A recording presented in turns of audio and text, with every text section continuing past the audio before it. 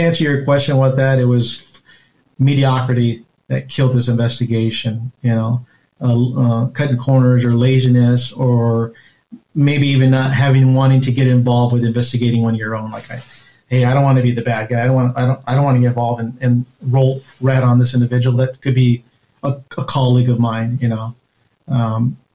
Because then they would have to live with that stigma, like, hey, you ratted out one of your own. But that was the right thing to do, not the wrong thing to do. Brothers and sisters!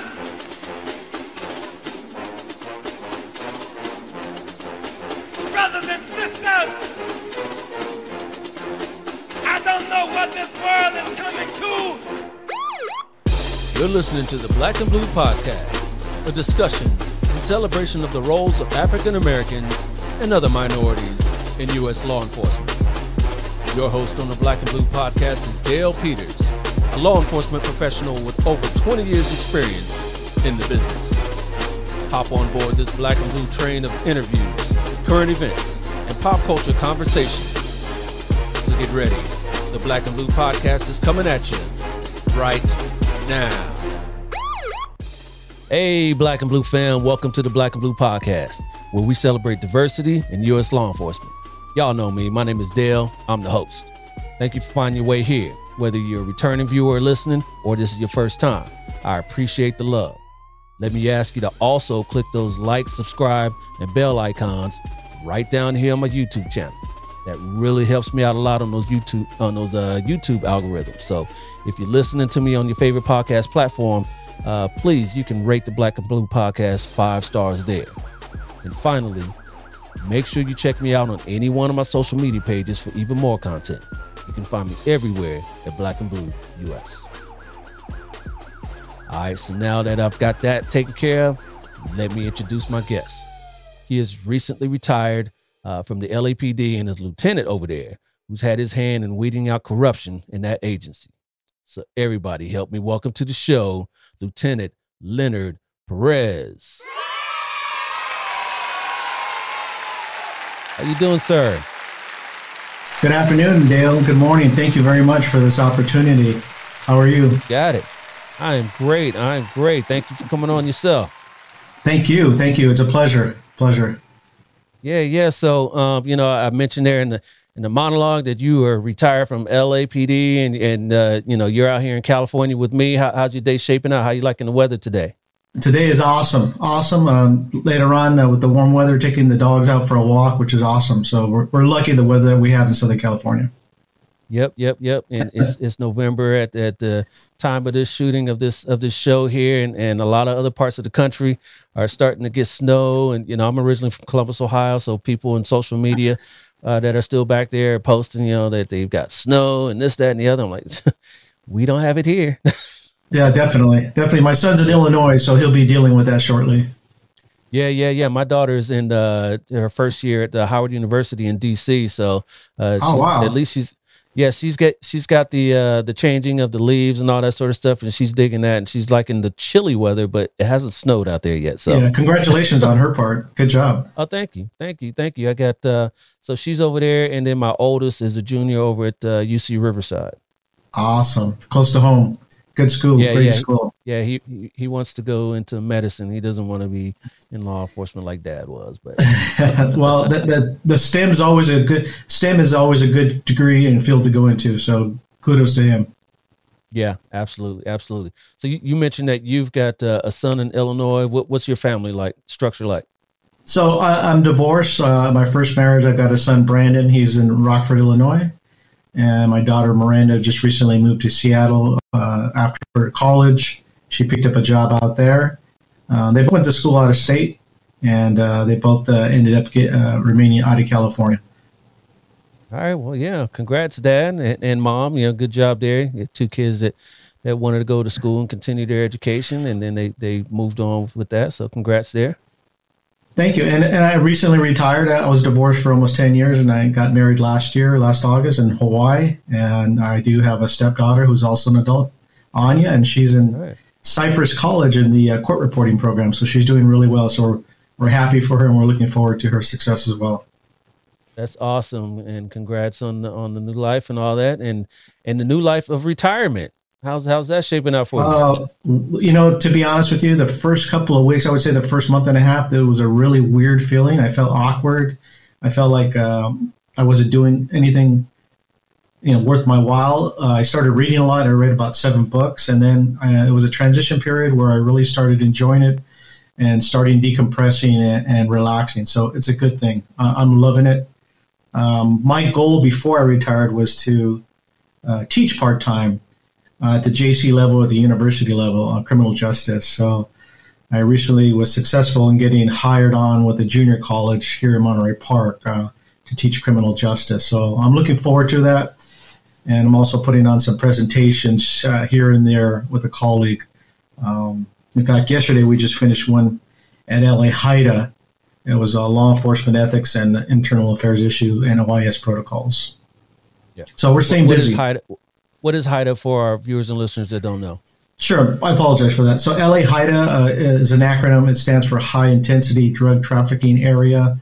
And it's a federal program and a federal grant that's throughout the U.S. that partners up with local law enforcement agencies to combat crimes involving narcotics. And they're also a good clearinghouse. When you have an investigation, before you serve a search warrant, you'd want to call them to make sure nobody else is investigating the same individual you are, so there's no blue on blue issues. And they also provide an enormous amount of training in different categories, not just narcotics, throughout the U.S. Yeah, absolutely. That's a great organization. I was involved in NARCS on a task force for a few years, so I know HIDA well. So.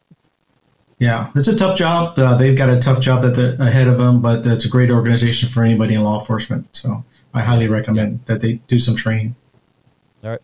How long ago did you retire? My last working day was May 12th of this year. I took some vacation days, and then that took me till June 4th. So June 4th is my official last working day on the books, LAPD. And wow. I became a civilian on June 5th. So it's a good feeling. After 32 years, it's a good feeling. That's what I was going to ask you. After 32 years, that's a big change. That's a big portion of your life. That's a large portion of your life. Yeah, I mean, being in the military before that, and with my career, I mean, my life has been regimented. My clockwork and detailed. And now there's nothing that's telling me what to do, and I kind of run my own day, and it's a really good feeling. I'm thankful and grateful that I made it out alive. Police work is inherently dangerous, but also more importantly, health-wise. A lot of people have health issues, and this, as you know, Dale, this career could take a toll on your cardiovascular system and other issues. So I'm very grateful and humbled that I was able to get out alive. Yeah. Alive, but in one piece. I mean, do you have any? I mean, it's inherent to the job. back issues, neck issues, carpal tunnel. I'll be honest with you. I do have a lumbar L5 issue. 30 years of wearing that Sam Brown and that vest takes a toll on your body. Getting in and out of the car, foot pursuits, jumping over the wall, wrestling with people, and towards the last year, I was a little bit stressed out, and it was a lot of personnel issues. I was supervising over 125 people, deadlines and so forth. So I think I was wearing myself a little ragged, and I ended up getting a couple of checks, and I ended up finding out that my heart rate was a little bit accelerated. So I went to see a cardiologist, and I was put on beta blockers. So with that, and also the time that I had, I figured it's my time. It's my time to walk away and not look back. And it was the greatest thing I've ever did. I left on my terms. I left in one piece, and I'm so grateful for it. I can't say that enough. Got to take care of yourself, man. You got to do all this stuff because you've got at least another 30, 40 years, hopefully, God willing. So take care of yourself. Yeah. The goal is when you retire is to get as many years back on your pension when you're retired. So I'm looking forward to 32 years of pension and enjoying that. Absolutely. Because they make those actuary tables thinking that, especially in our profession, that, they only have to pay out for 5 to 10 years because that's how it was for a lot of years for a lot of people. But, now with wellness and all those sorts of things, we're living longer past our retirement, post-retirement. So, these insurance and annuities have to pay out longer. Yeah, definitely. So, my last 2 years, I was an agenda with all my folks at work to, get a wellness check, go see a cardiologist, sharing my story with them, and kind of enlightening them and telling them, hey, look, we got great insurance. I don't know why you're not taking care of this. There's no excuses. Just get yourself checked out. So a few people came up to me afterwards and said, hey, I took your advice and went to the doctor, even though I didn't feel anything was wrong. But that they did find something and now they fixed it. So I appreciate you sharing that experience with us. So it's about sharing that olive branch and helping out others. Definitely. Yeah, for real. Absolutely. So, 32 years on the job, what brought you on in the first place? What interested you in law enforcement? So I had no prior family involved in law enforcement. In high school, my senior year, I took an elective course, and it was called Law Enforcement 101. I went to Alhambra High School, and it was put on by Alhambra Police Department. I remember the detective's name, Detective Gene Shepard. And when he came in and told his stories and what he's been exposed to and all the trials and tribulations of being a law enforcement officer, I got to tell you, it was very interesting, and that was the spark. That started the spark. I mean, I watched all the shows, Adam 12 and whatnot, but that didn't do it for me, because my favorite show growing up was Emergency Squad 51, the paramedic. So yeah, I was there with you. I was kind of gleaning, hey, a fireman would be pretty cool. But when Gene came in, Detective Shepard came in and gave his class, something started there. But I got to be honest with you. After that, due to my height, I'm 5'4", I'm a short statured person. I came over a couple roadblocks, because after Gene's class, I applied to 3 different agencies to be a police cadet, and I never got selected. And I had a clean background, never been in trouble, so forth. And that was kind of a hindrance. And then I went to junior college, finished junior college, and I still had that at the back of my mind. I started working full-time for a bank, Home Savings of America, and I was miserable. And I knew that wasn't a career for me. And Home Savings was laying off people, and believe it or not, I said, man, I hope I get laid off, because if I do, I'm going to go join the military. And I never got laid off. So that's when I started seriously looking into law enforcement. I started applying to about 5 different agencies, and that's what pretty much got me into LAPD. Okay. And then so LAPD gave you the call, and then I'm sure that was a happy point of your life, and you went through the academy and all that. What was that like for at least, the family and friends that know, hey, our baby is going to be in this dangerous profession? Yeah, so my father was killed when I was 5, probably up to no good. He was estranged from my mother. They were separated. So my mother raised me. So obviously her concern was like, why do you want to do this? You shouldn't be doing this. Why don't you go do something else? It's dangerous. So there was a little tug of war with her, trying to convince her that, everything would turn out okay.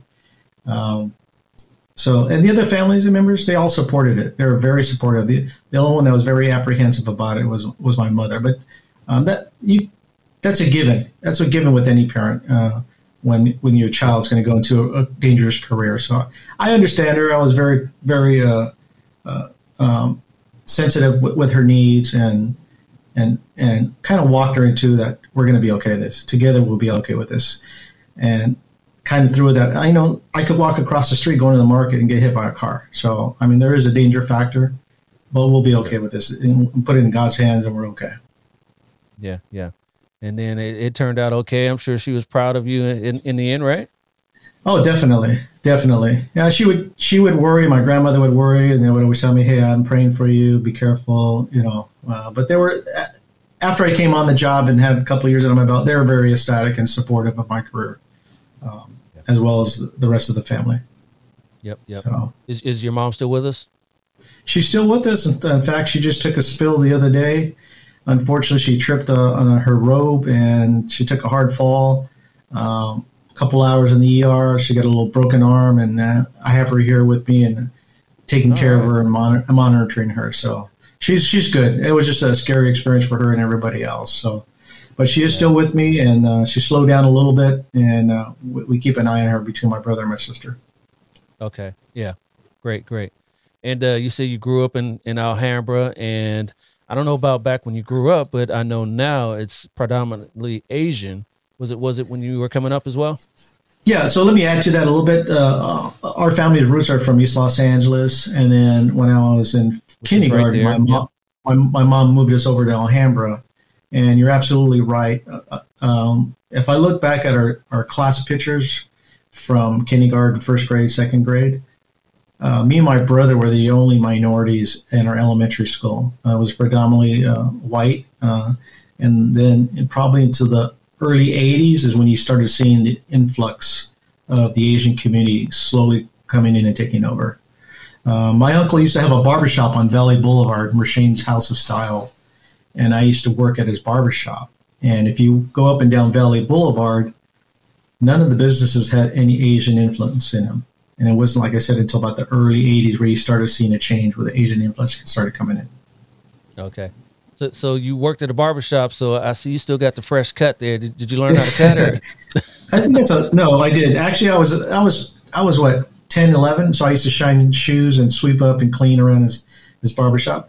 I never had a father figure. And like I said, my father was killed early on, and my uncle, bless his heart, who's passed since then, took up the role as my father figure. And what I truly learned from him is the true work ethic, because he ran his own business and how hard it is to sacrifice and discipline for your family. And that was the greatest takeaway that I ever had from him, is working for him and learning that work ethic. So I never cut hair, to answer your question, but I used to hang out there and help him out and whatnot. Yeah.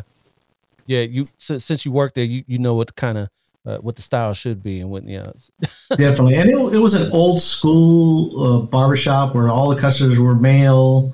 He had the barber pole light in the front. He had a pool table at the very back. He had a great clientele. So kudos to him for doing that and getting that up and operating. So it's a great memory for me, a great memory. Yep. So when you came on to LAPD, what was it? Was it Gates that brought you on, or who was it back then?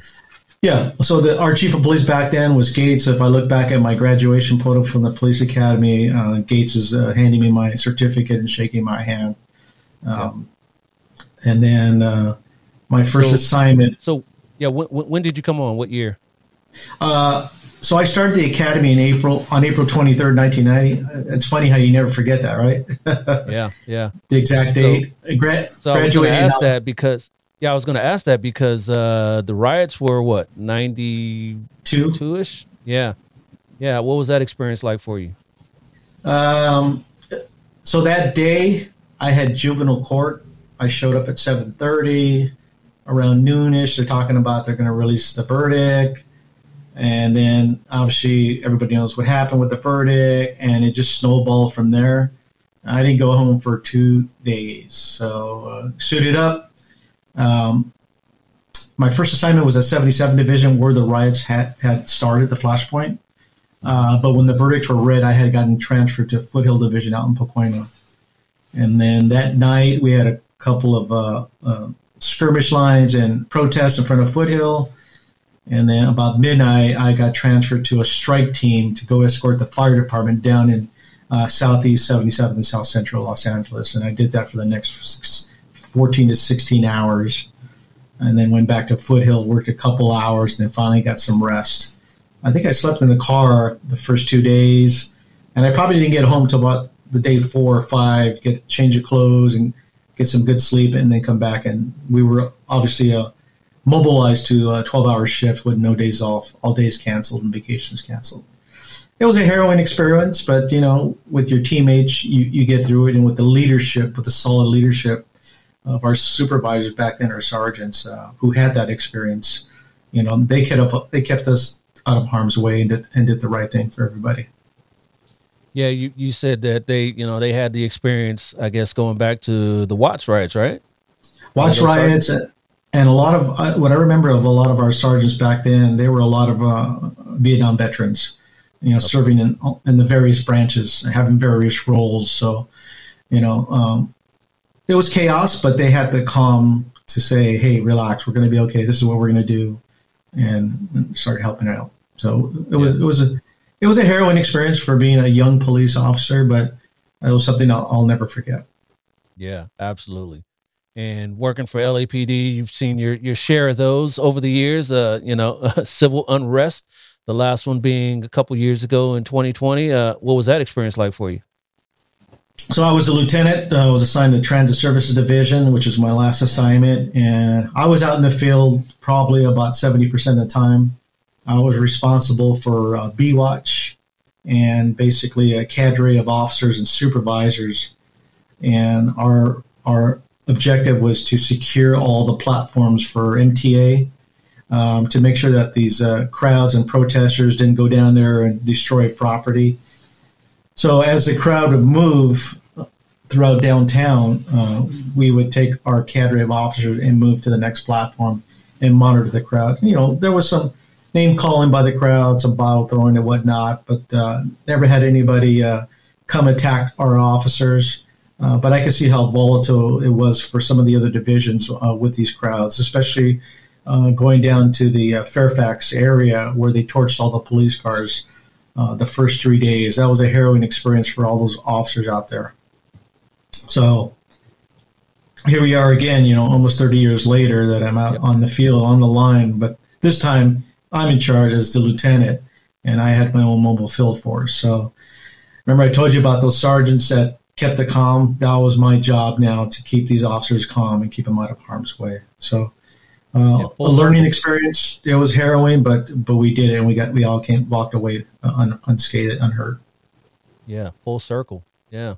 Yeah, definitely. And when the riots happened again in 2000, the last one's 2020, I'm thinking to myself, a deja vu. Maybe this is a sign for me after this that I probably think about retiring, because I'm getting a little too old for this. Is that the one that broke the back there? The camel's back?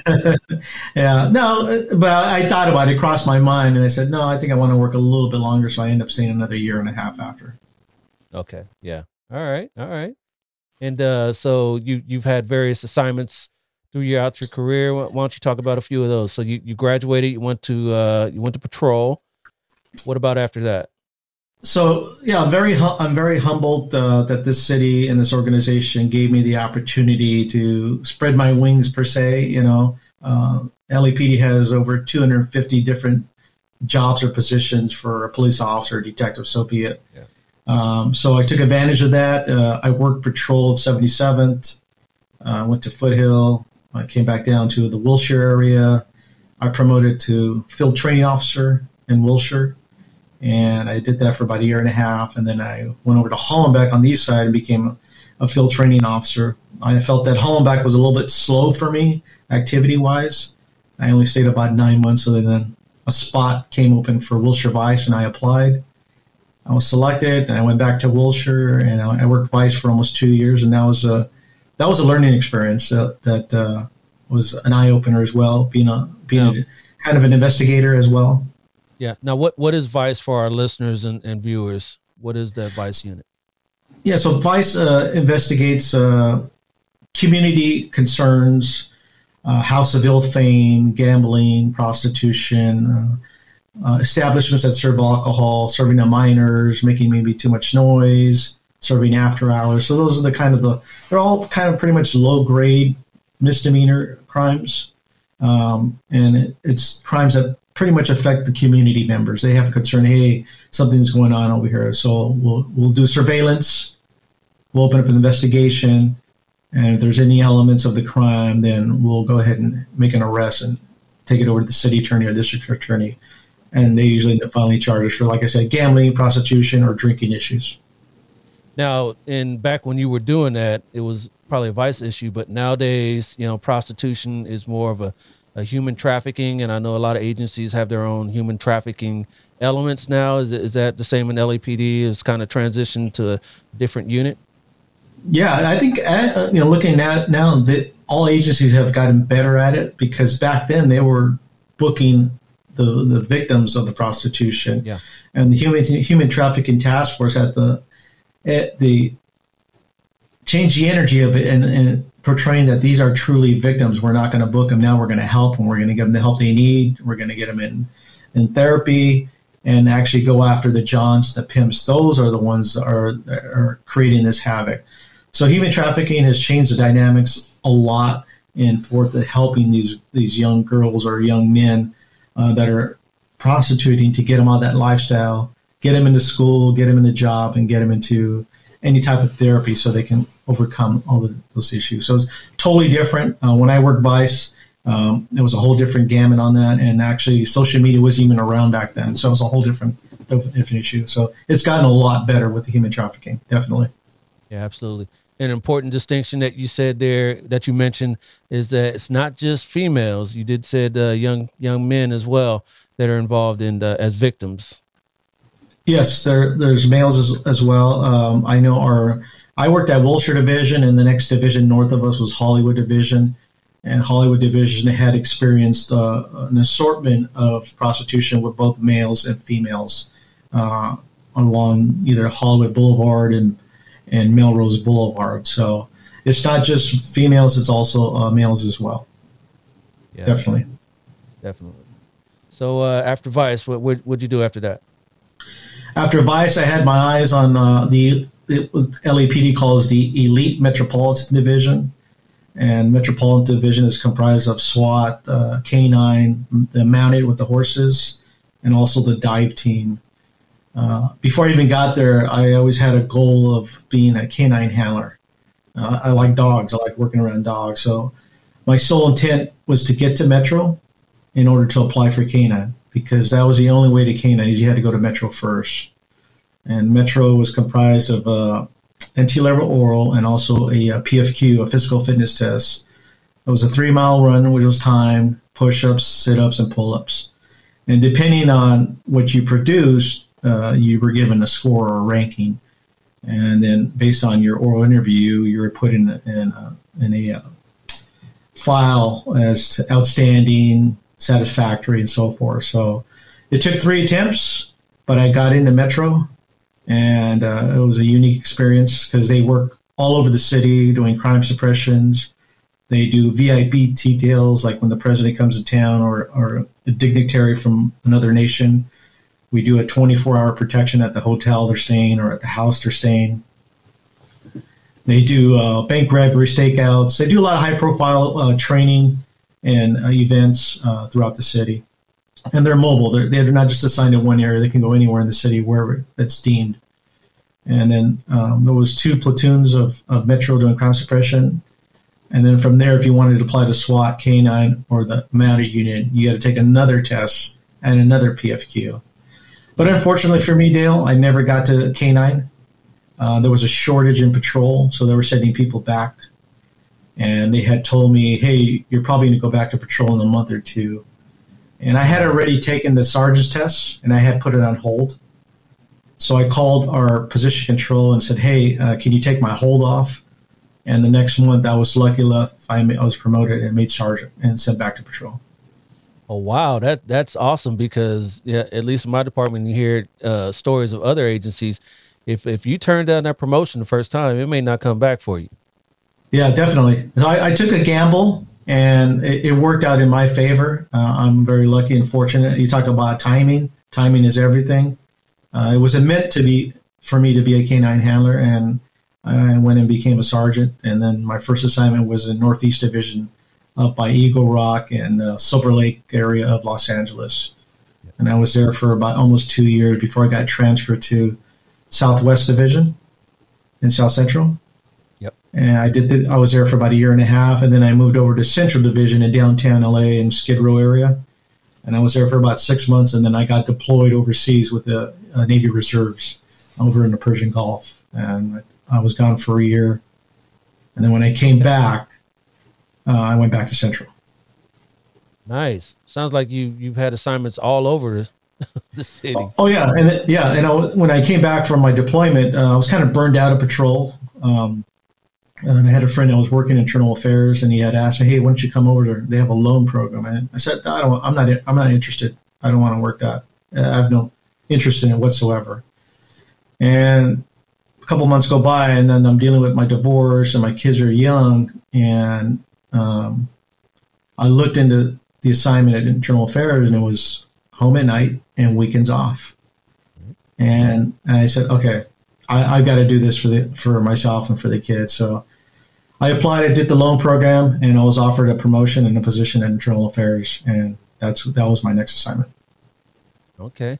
And what was your experience in internal affairs like? I found out that I was a horrible writer. I couldn't write the reports because all my stuff kept getting kicked back. Here I am, a college graduate, and been taking police reports for all these years. But it was just a writing style for internal affairs. It was just learning their style of writing. So it wasn't anything like punctuation or anything like that. But it was just a style of learning, and it took me about a year to grasp, how they wanted these reports written. And I worked admin, meaning I did administrative internal affairs issues, violation department policies. Then I went to the criminal side where there was allegations of criminal element. And then I had a really good captain, Rigo Romero, who's now retired, who liked my work product and offered me a position at his shop, which was Special Operations Division within internal affairs. And it's a coveted position where they deal with high-profile criminal cases involving police personnel and surveillance of those cases. You're off-site. Your location is not disclosed, and you're pretty much off the books at LAPD. If anybody were to look up your name working that assignment, you don't appear anywhere. It's because it's a deep undercover position, basically. Deep undercover in what aspect? Well, because, like I said, on the department roster, the employee roster, your name doesn't appear anywhere. Right. So if I were to go to LAPD computer system and look up Sergeant Leonard Perez, usually I would be assigned to a division, and each division has a roster and everybody's name, their serial number. Well, when you came to look up my name, I didn't appear on anybody. It appears like I resigned. Okay. And they would do that for what reason is what I'm getting at. So because they're going to interject you into some scenarios, some tests, some bureau tests. LAPD was under the consent decree. And as a part of the consent decree, LAPD was mandated to do periodic audits of personnel, whether they're random audits or spontaneous audits. And it's basically just testing the officers to make sure they're doing the right thing. So if you're an undercover officer working one of these random audits, they're trying to pretty much disguise you that you're no longer a department employee in case somebody had recognized you, to keep you off the books. And the whole objective is not to compromise the status of these investigations. So that's why they take you off the books, and that's why you don't appear on any department roster. Gotcha. And so you said you went over to the specialized operations and Special Operation Division. Yeah. What was that like? It was another learning experience. On LAPD, your investigators are generally detectives. Sergeants aren't really investigators, but they are assigned to internal affairs. They go through a 40-hour class, but honestly, it's not enough. So I wanted to learn my job. I really wanted to be a diligent investigator. So I put myself through a lot of courses on my own, a lot of them through LA HIDA. And I really learned how to write search warrants. I really learned how to do investigations. And I started picking up some high-profile cases at Special Operations Division.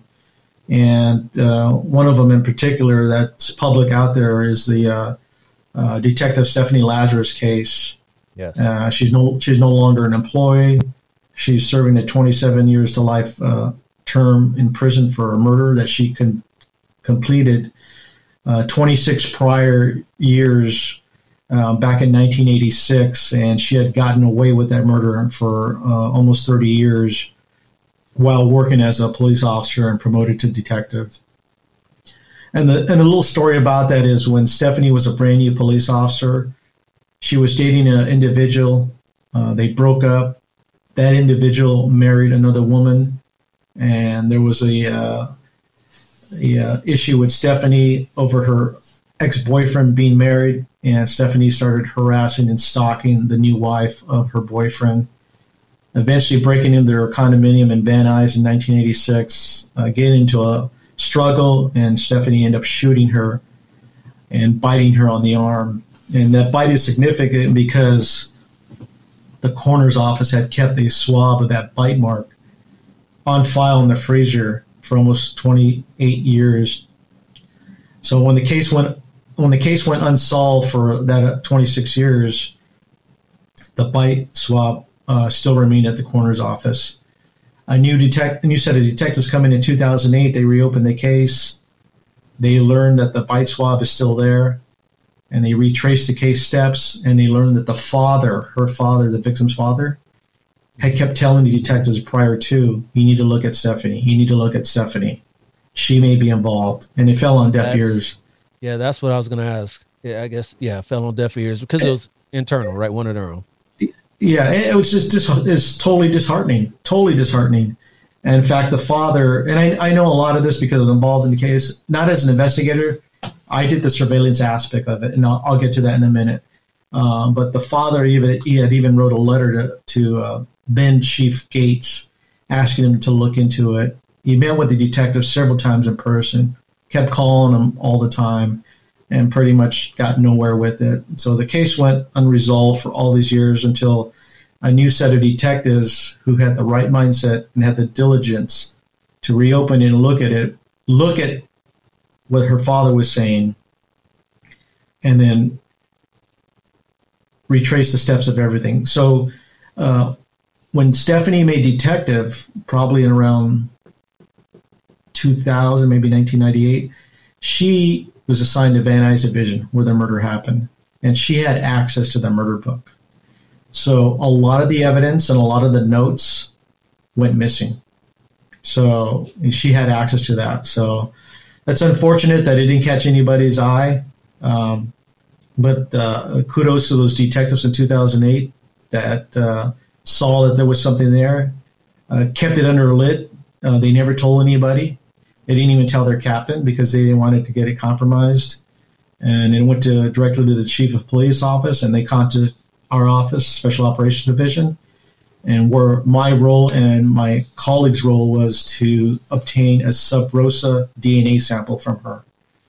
And that's kind of impossible to do, but it was a 24-hour surveillance on her, and they were able, one of the surveillance officers was able to get a DNA sample from a food item at a Costco, and then that was taken to the lab, and the lab was able to match the DNA from that food item to the bite mark that had occurred 26 prior to.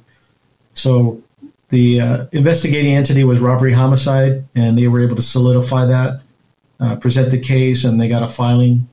I went to court, and she was convicted of the murder. Wow. And when was she convicted? When did that go through? I think everything was in 2012 is actually when the trial ended. I'll have to look at. There's a book out there called The Lazarus Files by McHugh. He writes the whole story about it. It's a good read. So 2012, she got 27 years to life. 27 to life. And she's serving it today. Good work there. Definitely. Yeah, definitely. Did the victim's father get to see that conviction? Yes. So he's still with us. Good for him. Definitely.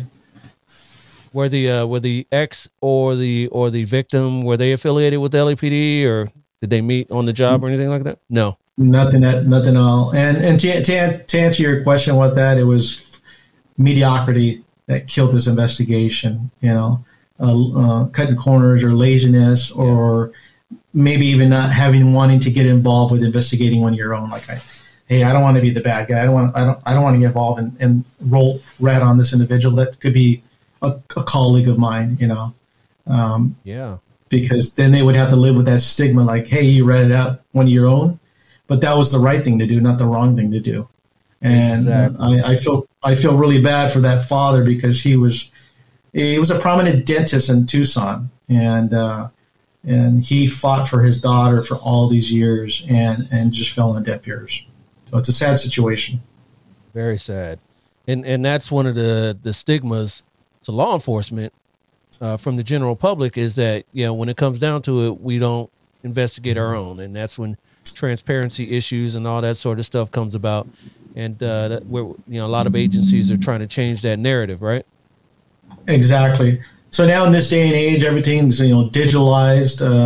Your chrono is on a digital program. So me if I were a CO or as a lieutenant, I can log on and check my detective's chrono to make sure that they're keeping everything up to speed and whatnot. Unfortunately, back then with the Lazarus file, everything was handwritten in the chrono. So it was a matter of those detectives conveying to their supervisors, yeah, we're doing this, yeah, we're doing that. But nowadays, it's a lot better with transparency where I can log on and check my employees' chronos to make sure they are doing what they're saying. Right. And also, that stigma in law enforcement altogether of internal affairs, right? Is, a lot of people, you got to take that job seriously, and maybe a lot of people don't want to do that job, right? Is there a stigma attached to it? Definitely a stigma. Nobody wants to sit and have lunch with me. You lose some of your friends. There's a little name calling in there, like, we better watch out. Oh, be quiet. Here comes Perez. He worked IA before. Watch what you're doing. So there is a stigma behind it. But I took that job serious. I was fortunate that Captain Romero had offered me that position, and that's why I said I took it upon myself to put myself through all those courses to be a diligent investigator, even though I was never a detective, because I know when I turned in my work product, I didn't want to get a kickback, or I didn't want to be embarrassed on the stand testifying that I screwed up somewhere. So it's a learning curve that I've always told my subordinates. Your work product, you never know where you can end up. You could be in appeals court or Supreme Court, so you got to make sure that it's a complete product. Absolutely. Yep. So we talked before we started the program here about when you first came on. The upper management looked a little different than maybe it does today. You talked about your Captain Romero. Sounds like he was Latino as well. What are the changes you've seen in LAPD over the years, especially on the management side? Yeah, command staff, as we call them, back in the 90s, were all male white. Majority were all male white. There was maybe one female captain, if I recall. And then shortly after, we had the first female commander. There were no Asians. There was no Latinos, no blacks. And then the transition happened probably shortly after the riots in 92, where you started seeing promotions of minorities, Asians, females. Compared to today now, it's a whole different gamut. We've got a lot more minority command staff females, including Asians. If you go to LAPD.org and go to command staff, and it has all their profiles and their pictures and their bios, completely different from 1990. Because back in 1990s, it was all male white. So diversity is alive and well in LAPD. They're in the right direction, and they're promoting some right, solid people that should be there, regardless of their background, genders, or ethnicities. Yeah, absolutely. Because, all of us across the nation in this profession are hurting for bodies right now. And when you're looking to diversify your force, with other, with blacks or Latinos or what have you, and we don't see those same positions that look like us in command staff, maybe that can turn you off, and maybe we want to look somewhere else. So it's good that, there is diversity on the command staffs of, your agency and a lot of other agencies too. Yeah. Diversity in command staff, diversity in a lot of lieutenants now. That was totally different from 1990 when I first came on, and definitely a lot of diversity with your sergeants and detectives. So LAPD is going in the right direction. Hopefully they stay true to that, and I don't think they'll reverse that and go backwards. But it is a lot better and totally different than 1990. I mean, 1990 it was like a whole different world. What I used to tell my subordinates about, they would ask me, how can I prepare to study? What's a good read? I remember reading a book called Official Negligence by Luke Cannon from the LA Times. And it talks about the failures of management and command staff leading up to the 92 riots. And it touches on a little bit about command staff and who they were back then. It's a good breed. I recommend it to everybody. And tell my subordinates it's a good challenge for them to step up and be servant leaders, and it's a good background story that'll help them learn the process. Yeah, no doubt. And also in the beginning of our conversation, you mentioned that you're a little, didn't want to say that, you're shorter in stature. How was that experience? Yeah. How's that experience been with you, especially in patrol? Did you find a lot of people challenging you, or what was that like? Dale, come on. You already know that. Yeah. Why? Yeah. They would look down at me and say, "You little man, you ain't taking me to jail. Screw that," and then turn and walk away, right? And that individual committed a domestic violence or an ADW or a battery whatsoever. I gotta arrest you. You can't let them walk away. So you try to talk them into the police car and encourage them. And at the end of the day, it didn't work. I ended up getting a little tussle here, a little tussle there. So I was challenged a lot compared to my brothers and sisters that were standing 6 foot tall and above, where they would tell them, "Hey, you're going to jail," and they would turn around and put their hands behind their back. And me, I got challenged all the time. Yeah. But I took an extraordinary amount of time to dissuade him and try to talk him into it. Sometimes it worked, and the majority of the time it didn't work. And I'll have to, grab their wrist or whatnot, and they'll pull away and say, "Come on, man, don't do this. We don't need to do this." So I got challenged a lot. I got challenged both by males and females. Yeah. Wow, by females too, huh? Yeah, definitely. Especially if they had a little alcohol in their system. Oh yeah. Stand by. And they'd be swinging their arms and whatnot. Like, come on, I don't want to do this. I don't want to do this. So yeah, I did get challenged a lot due to my height. Definitely. Yep. And then you had to lay down the law and let them know, hey, I'm not the one, right? Yeah. So Yeah. But Dale, I've always treated everybody with respect, even if I had to use a force or if I took somebody down the ground. And during the booking process, treated them with the utmost respect, took them to jail, booked them, and continued to call them sir, ma'am. And, at the end of the day, when you walk them into the cell, they would turn to me. About 50% of them would say, "Hey, I'm sorry for my behavior. I was wrong. Thanks for treating me fair. Thanks for treating me with respect." So, yeah. And, I tell them, look, I don't want to do this. My job is to do it the easy way, so, but I appreciate it. Yep. I found that, I'm 6 foot, but, it's the opposite. And when you're dealing with a suspect that you got to take in custody is usually the big guys, that are, 6'5", 300 pounds. They're not the ones that want to fight you. It's always the smaller guys that want to fight you, so it's always the opposite that, in my experience. Definitely. I agree with that. Yeah.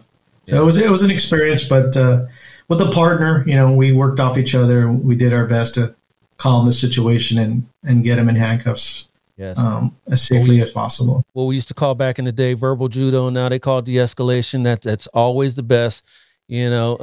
Track more flies with honey than vinegar, sort of thing. And talk them into the cuffs. Yeah, I didn't even got into extreme to say, look, listen, buddy, look, you're hungry. On the way, I'll get you a burger. When we get to jail, I'll get you that burger. So little things like that.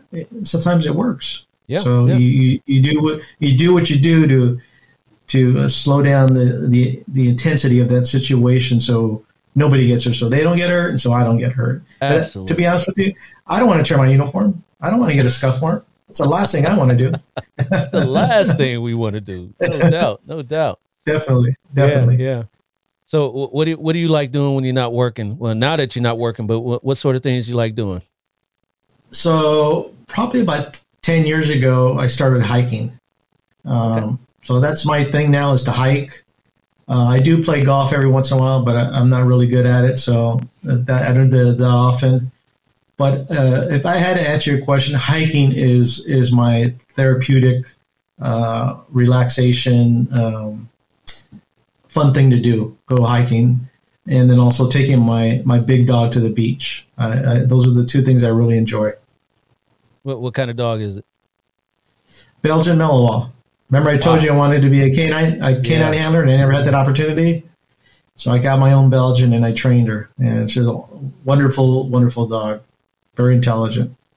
All right. So I try to take her a lot of places: the beach, the park, hikes, walks. So and I've trained her to walk with me off leash. So she's a really good dog. So I am my own canine handler. You're your own canine handler.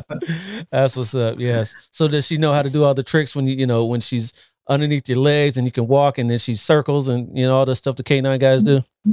Not that, but I do have hand commands, and I could use my hand, and she knows how to sit, get up, stop, without even saying anything. So if I take her on a walk on the trail, I'll tell her the hand command. I'll give her a hand command. She'll sit down, and then I back up about 50 feet. I'm holding my fist, and I don't say nothing. And then when I put my hand down, she'll come to me. So she knows that she's got to stay until I put my hand down. So that's about the extent of what she can do. But the reason why I wanted to train her was because I want to have the ability to go for a run or go for a walk and have her by me without a leash. And she's really, really good about doing that. That's awesome.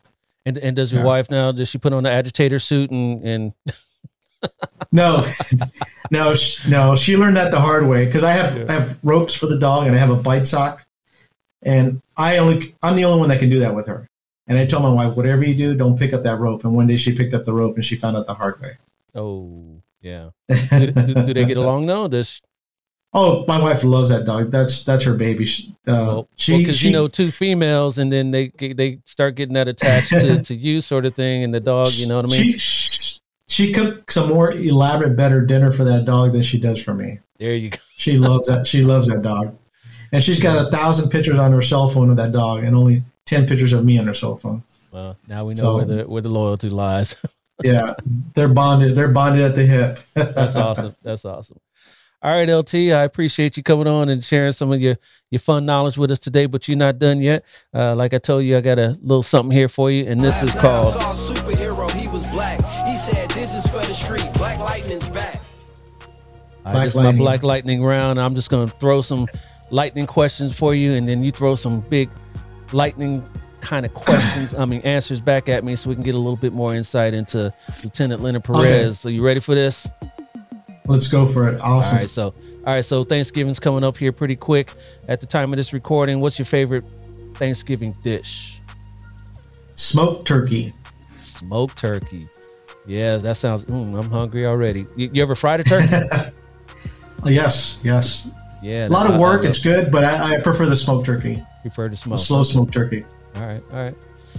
What movie or TV show do you think has portrayed the lives of LAPD officers the most accurate? Southland. It's no longer on. That was a good show. Southland, yeah, definitely. Yep, absolutely. So along that note, what actor plays Lieutenant Leonard Perez in a movie about your life?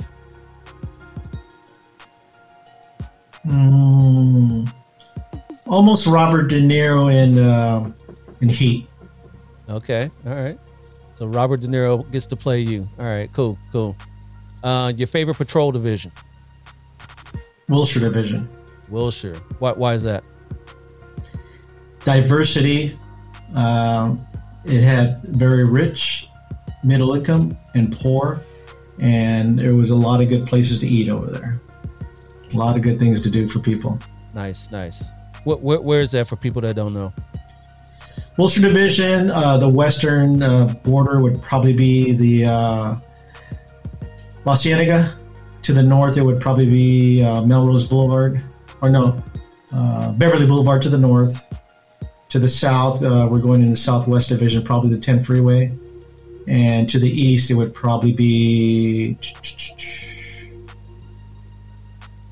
a little bit west of Western Avenue, because they changed the boundaries a little bit. Okay. So is that getting towards Beverly Hills?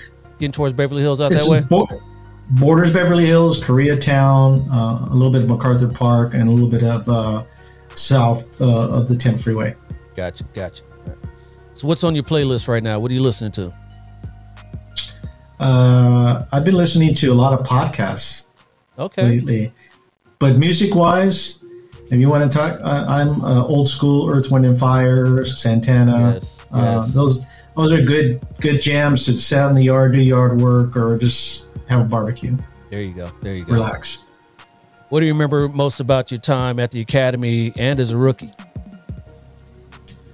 My academy days was the PT, the PT was fun because it's good camaraderie, and you're actually working out and doing something good for your body. Yep. Kind of reminded me of my time in the military. Yep. If cops could be traded like team athletes, what city would you mind not been traded to during your career? What city? I would have to be something warm and hot. Florida, Corpus Christi, because I love the beach and the ocean. Okay, all right. So they trade you for a couple picks, and you go to Corpus Christi or Miami. Definitely. There you go. All right. What's the worst car you've ever owned? My very first car that I bought. My very first car that I bought in high school, a 1973 Buick Century, Burgundy, 2-door. 1973, huh? Yeah. I've been there. What's a guilty pleasure for you? My guilty pleasure would probably be a slice of pie or a pudding. Okay. What pie or pudding? Definitely. What pie or pudding? Apple or chocolate pudding. There you go. Favorite handgun you carried during your career? My favorite was my Glock 40. Okay, nice. Yeah, because I know you go through, LAPD went through a bunch of different handgun changes periodically, right? Yeah, I came on with a Beretta, and then I went to a Smith 45-06, which was really heavy, and then I transitioned to the Glock 40, and the Glock was my favorite. Nice. Yeah, I understand you guys just approved, what was it, 1911 or something like that, and a lot of guys are going on. 1911 was only for SWAT initially, okay. and then they opened it department wide, right. But you had to go to their class. Right. So we my agency piggyback off of that, and they open it up to our guys. You got to buy it yourself if you want it, but right. Yeah. They're not going to issue. Yeah, I was a gunner on a small boat unit in the Navy. So I wasn't one of those gun guys like some of the officers where they buy 7-10 guns. So yep. I had enough cleaning the guns in the Navy. I was like, I don't need 6 guns. I'll just carry one in the backup. That's all I need. Nothing else. That's it. All right, last one. So tell the truth. Did you look good in uniform? I did. There you go. Especially with that cover on from LAPD. The hat, the round. Yeah. That cover. Very distinctive, in uniform with that. Very nice. Distinctive, yeah. LAPD's got a very distinctive uniform, which I was always kind of impressed or not so impressed, depending on how you look at it, that you guys don't wear patches, except, maybe your specialized traffic or whatever, That's it. I got a few buddies that work for LAPD, and their response to me was that everybody knows who we are, so. Yeah, we are different without the patches. So, but that's the thing is the trade patches; those are cool. Yeah. So too bad we don't all have them. Yeah, who gets to wear them? Is it traffic and who else? Traffic, or if you wear the BDUs. If you wear BDUs, then you'll have a patch depending where you're assigned to: Metro, Narcotics, K9, Bomb Squad.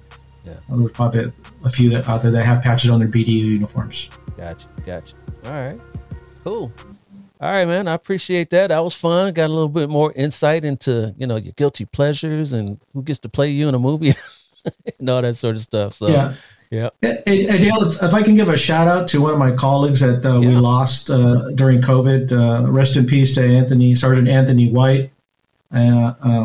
Great mentor, great police officer, great sergeant, and a huge loss for the department and for his family. So, Anthony, you're up in heaven. Miss your brother. Rest in peace, and thank you very much. Yeah, absolutely. Anytime I can facilitate that, I'm all for that.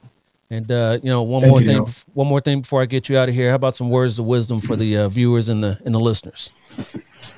Yeah. So all agencies, department-wide, don't provide enough scenario-based training. So open up your wallet, get out there, and get that training.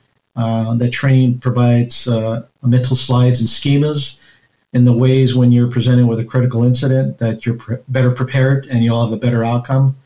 And also pass along that olive branch, pass that knowledge you have to the younger officers and help them out so that they're as successful as you are. And that's about it. Good deal. All right, LT, I appreciate you coming on. This was good. Had some fun with you, and we'll talk soon. Dale, what a great experience and a great pleasure, and I'm very humbled, and thank you very much for the opportunity. You got it. Enjoy the rest of your day, and the holidays coming up. Enjoy those. Happy Thanksgiving. We'll see you. Thank you very much. Smoked turkey. That's my favorite. Yeah, especially the next day, you make a sandwich out of it. No doubt. All right, I'll talk to you soon. Okay, have a great day. Take care. Bye-bye. What? Now that was an outstanding interview. Thank you, Lieutenant Perez, for all you did throughout your career and sharing all of that with us. If you guys got some value out of this episode, let me know by leaving a comment in the section below and by clicking those like and subscribe buttons if you haven't done so already. If you're listening to me on your favorite podcast platform, please rate the Black and Blue Podcast 5 stars. I'll be back in a couple weeks with another banging episode just like this one, but till then, you already know. Stay black and blue. I'll holla at you. Deuces. This has been a Maitre D' Entertainment presentation.